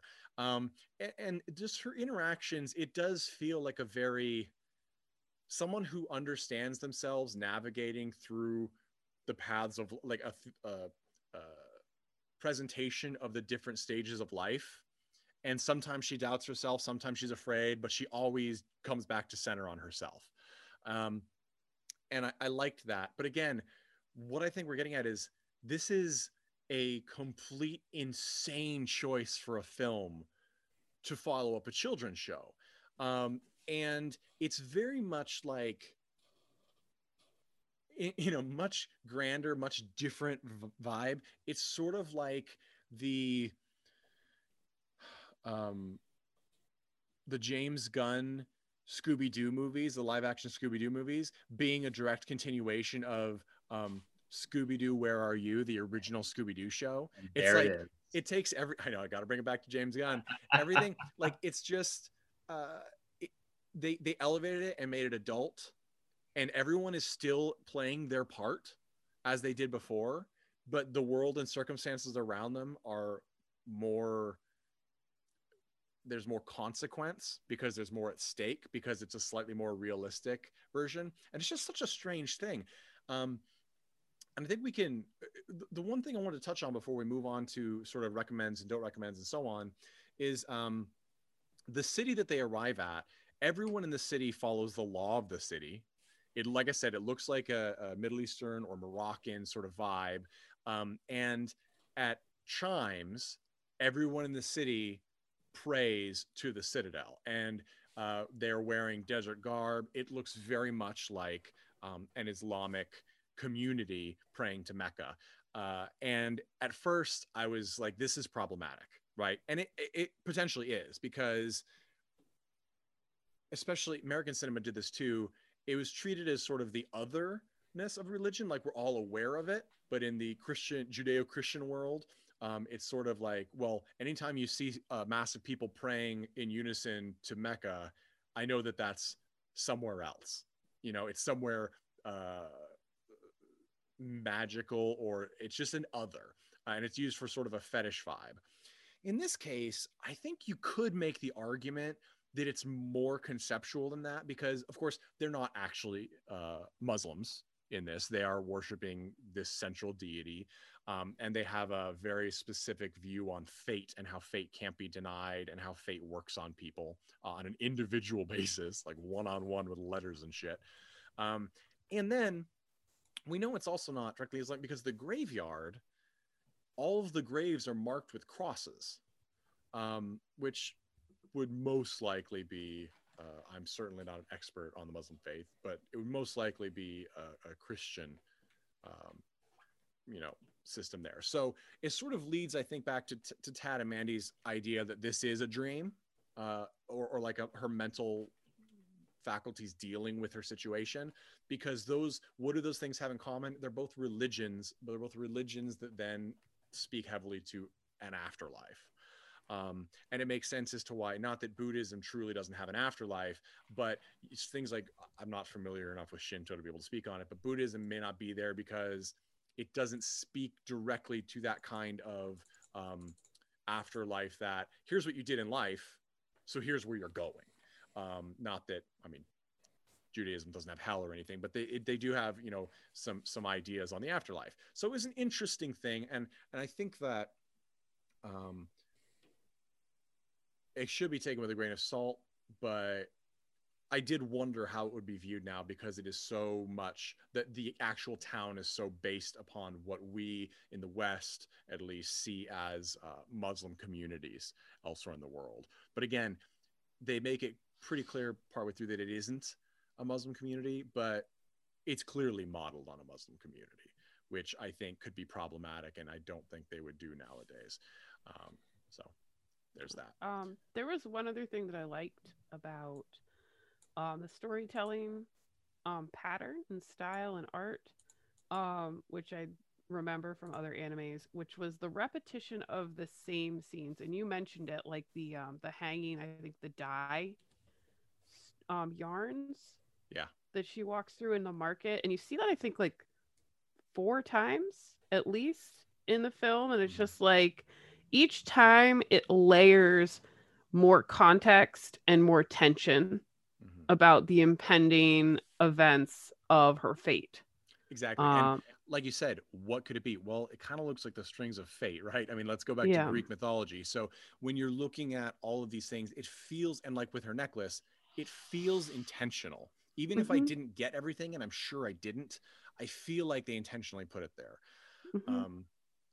Yeah, I know, but I like that. And like I remember it from animes like Perfect Blue, where they would kind of show like almost literally like the same exact frames like over again. In like certain like I don't know, it was like separated out a bit, but like each time you saw it, it kind of added to the tension and the storytelling and the context of like what was going on. So it didn't get boring, even though you were literally seeing the same thing again. So I like that about this one. I think that's a wise thing to point out. And I think I was really excited to talk about this one because I thought that we might have some opposing views, because I feel like this film is probably extremely polarizing.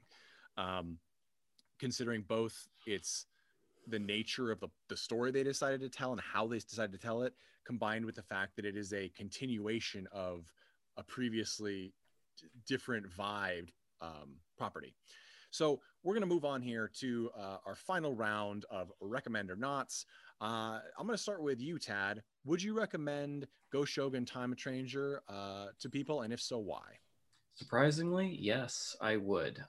Normally, I wouldn't recommend something that, if you really want to get enough context for it, that you have to do your research beforehand. And I did a little research beforehand that said it kind of stands on its own. And then the first 30 minutes I went, no, the fuck it does. This doesn't stand on its own. And then I realized, no, it kind of does, because it's really not about the story. It's about the analysis of the character and her experiences and all that. So I thought that worked out really well. By the way, about Evangelion, let me tell you something. Just because something is clever doesn't mean that it's good or entertaining. And people will fall into this trap all the fucking time. You can make something clever, but it doesn't make it actually worth fucking watching. Evangelion sucks, and I'm on record saying that. Fuck that show. I would like to, if you guys would like to hear us do an entire retrospective of Evangelion in the films, please let us know, because I actually would be super down to do that, because there's a lot to talk about. And I didn't see Evangelion until last year, 2020, and it's been out for quite some time. And it has been lauded as one of the best anime series you can watch. And I'm gonna 50-50 it with Tad here and say that there are huge problems. And of course, there are problems there's a lot of backstory that we could talk about, problems in production and what they did later and all sorts of interesting things. So I think it's a good story. I think maybe we'll touch on that. But if you guys want to hear it, of course, drop us a line at Colton Classic Podcast on Instagram, facebook.com/Colton Classic Podcast. And you can email us at coltonclassicpodcast@gmail.com. So I'm gonna sum up my experience with this as I thought it was a much more interesting story than I thought it was going to be. And actually, I think I'm going to give it a second watch just to get a little more meat out of it. But what was brought up, I kind of thought about. And this is one of those things. A property decided to bring something out that kind of grew with the audience, which is a problem that Star Wars was having up until recently, because we mentioned The Mandalorian. Star Wars, some people who try to defend when Star Wars sucks goes, well, it's a kid's show or it's a kid's movie. Star Wars was never intended to be for kids. It was intended to be for everybody. And when it doesn't satisfy everybody, you get a bunch of crazy people who go nuts because they didn't get what they wanted. And that's fine. But what people are really looking for is, it's a 40-year-old property and they want that property to kind of move on and grow. And that's what, and finally, when people saw The Mandalorian, like, such as myself, went, oh my God, they finally actually like matured the property. You can make the kids shows like Rebels and whatever that other show is. I don't know what the hell the other animated show is. Clone Wars. You can do that. You can absolutely do that. But move the property forward and don't make shitty movies that basically try to do everything and suck at everything. But this is one of those things, like, they matured it. They went, we're gonna do something that kind of closes the gap and also brings in people who might have, gotten into this as younger. They're a little older now. They can handle this. Show them the consequences of all that, because it's not gonna always be kiddie stuff forever. And I think, and that goes for a lot of properties as far as I'm concerned. So I appreciated it a lot. Yeah, I think that's growing with a property is something that, I brought up Harry Potter again. We'll do it again. It sort of did that as well, right? Like it's like things got more serious and the consequences got more real later in the series, and the films reflected that. And what shocked me about this one is that it only took place, like, it was only made 4 years after the series ran. So probably only 3 years after it stopped being original, right? Stopped running new episodes, which is pretty shocking depending on the age. So I have a feeling this might be one of those movies where if I were a kid and following the show and then I saw it, I would be depressed and confused and I wouldn't really like it. And then when I heard someone talking about it when I was like 16, 17, I'd watch it again and I'd be like, oh, that's kind of cool. Okay. And then when I was 35, 45, I'd watch it and be like, that's a fucking masterpiece. So it's an interesting thing. Let's move on. Jeff, we'll end with you, Greg. Jeff, would you recommend, with your no subtitling, watching Ghost Shogun Time of Stranger? I would, yeah. I think, anybody that can tolerate watching animated shows should definitely watch this. I watched it purely in Japanese, and I think that actually says something to the movie, because I was able to basically get through the entire film without being bored, essentially watching a silent film. Like the dialogue is almost like a music soundtrack. In that case, you're listening for the inflections of their voices, and like you're kind of getting the emotions and stuff from that, but you don't know what the words they're saying, on top of the actual musical accompaniment, and it still worked for me. Like, I was able to enjoy this film in kind of that function. And I totally agree with you. I would not have liked this movie when I was younger. Even when I was 16, I probably been like, boring. Give me some robots. And I have a little bit of that now that I'm 35. Less so. I can still really enjoy the imagery and the kind of surrealistic, abstract ideas that they're throwing out there, and trying to tell a story, in a kind of a non-standard fashion. Yeah, I agree with you. I think at 16, I would have wanted to like it, but I don't know that I really would have. And I want to just catch, because I was thinking about it as you're saying, the sort of surrealistic vibe and the way it's presented. Mandy, you mentioned Perfect Blue, which is usually credited as like the best adult anime film of the past couple decades, few decades. And it is, I think, a great film, but if you say you understand everything in that movie, you're full of shit. There are things that truly just don't make sense, and really you don't know why they're there. And I think that that's typical of the concepts, not even the concepts, it's typical of the presentation that a lot of Japanese filmmakers, when they go for things that are really serious, aim for, which is, it's more like poetry in that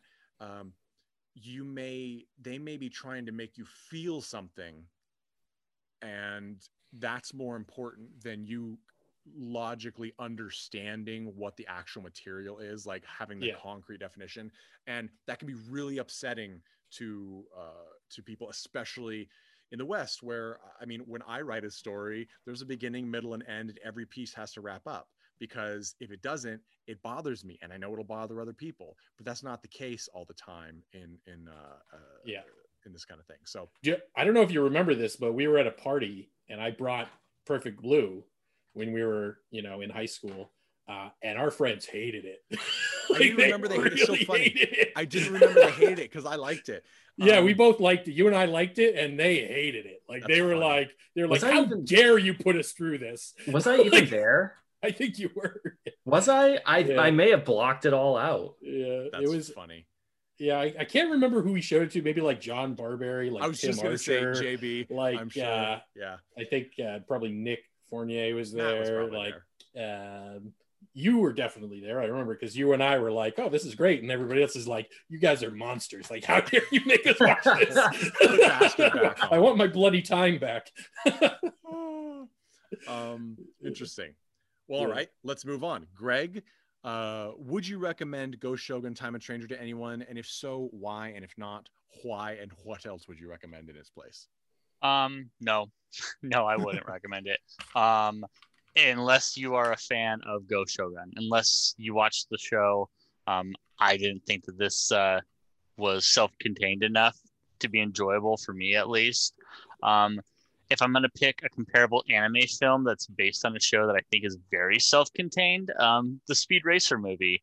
The entire plot is in the title. He's a very speedy racer, and I think that's the movie where like it's just a giant Grand Prix like across the entire country or something, if I recall. Yeah, it's actually an edit together of. Are you talking about the original animated one? Yes. Yeah. It's actually an edit together of several episodes, and you're right. It is exactly exactly that. I was also I think the other reason is thinking about, you said Kunihiko Yuyama. They did a bunch of the Pokemon movies, and they did this, and thinking about what I jokingly made fun of Pokemon, the movie I Choose You. It makes a lot of sense that they did Ghost Shogun, because both movies are equally just fucking confusing in a lot of ways. I think they overreach themselves. Pokemon, the movie I Choose You, kind of recently famously ending with a dream sequence where Pikachu speaks to Ash and says, "I love you," and you don't really know how to take that, and neither does Ash. I would also kind of throw in Symbionic Titan from Genndy Tartakovsky. Just if you're looking for something that's about giant robots, and this didn't have giant robots, that's a short-lived, tragically cut off TV show that you should seek out. I think it's still on Netflix. But yeah, that's my take. And that's, of course, Genndy Tartakovsky of Primal and Samurai Jack, and more importantly, Dexter's Laboratory. And interestingly, if anyone liked the original 1998 Ushio and Tora anime, Boy and Demon, which I personally loved, it was another OAV. Go check out this, because this is by the same crew, and I think while they're not the same at all, it's treated with intelligence as well. A much more pulpy story treated with the same intelligence to detail, and I think that's a lot of fun. So we're wrapping it up with me. Save myself. Oh, wait. What about me? I didn't do you? Oh no. Well, now I have to cancel the whole podcast. Thanks, guys. Seriously. It's been a great year. You just new host. Can we all, like the rest of us? Can we just you vote just on a new host? figured I wouldn't get myself off mute again, right? I thought I'm gonna favor Jeff by pretending I understand his imaginary sister here, Mandy. Right. And now I'm starting to second guess myself. Did I already make a recommendation? Because am I really real? Oh, you know what? If you did, that's fine. You know what? Here's the thing. Our listeners are going to write in and tell me that I'm a bad host. That's all they're going to say. They're not going to answer the question of whether or not I already asked you. Right. So, Mandy, would you recommend Ghost Shogun Time of Stranger? And if so, why? I would recommend this one.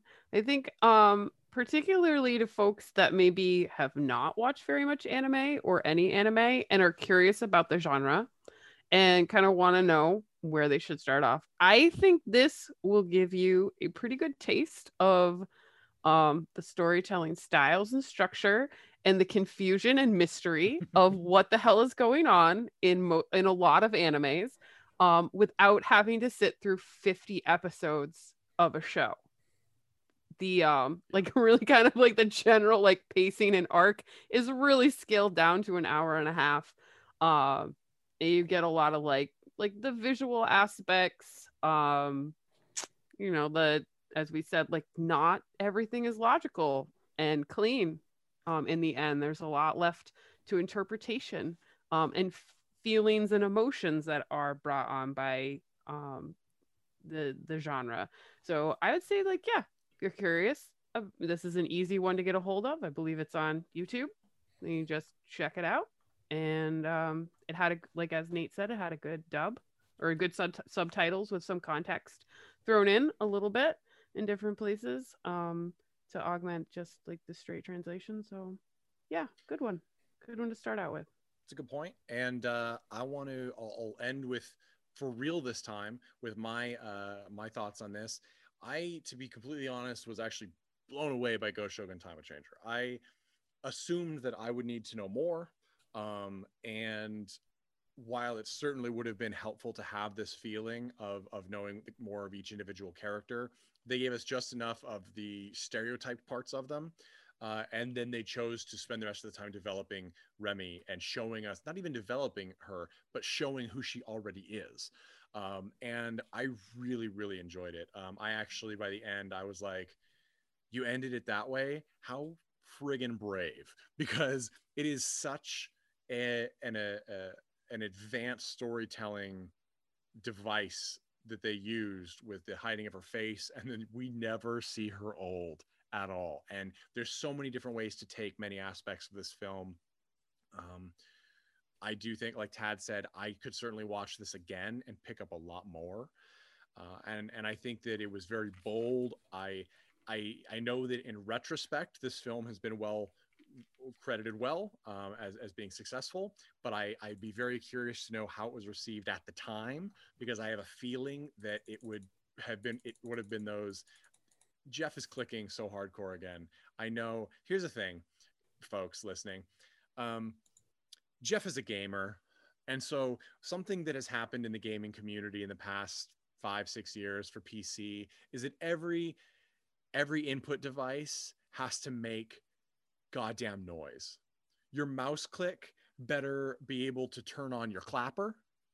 Your keyboard should be able to launch a marble to the ceiling with its kickback. Everything is so loud. So I hope you know that Jeff is doing amazing work behind the scenes to make this a successful podcast. He couldn't possibly be clicking just to make noise. He's not. But it's beautiful. And I want to thank everyone. I'm going to recommend Go Shogun Time Changer.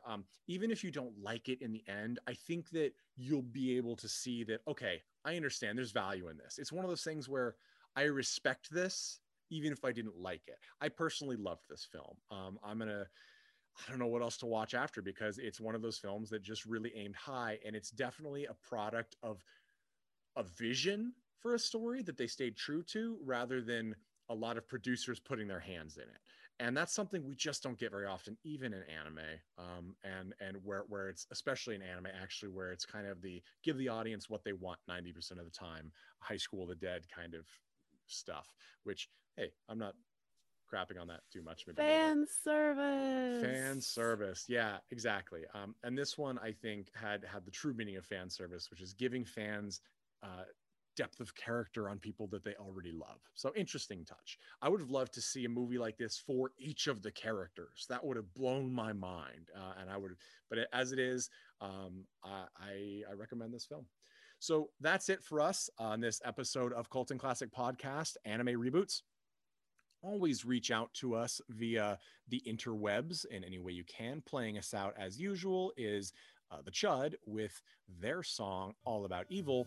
I urge you guys to subscribe and also help us out by writing a review on the podcast platform of your choice, especially iTunes, Apple Podcasts, Google Podcasts. Reviews really help us get out to new listeners, and it lets us know what's great, what you'd like more of, and what's great.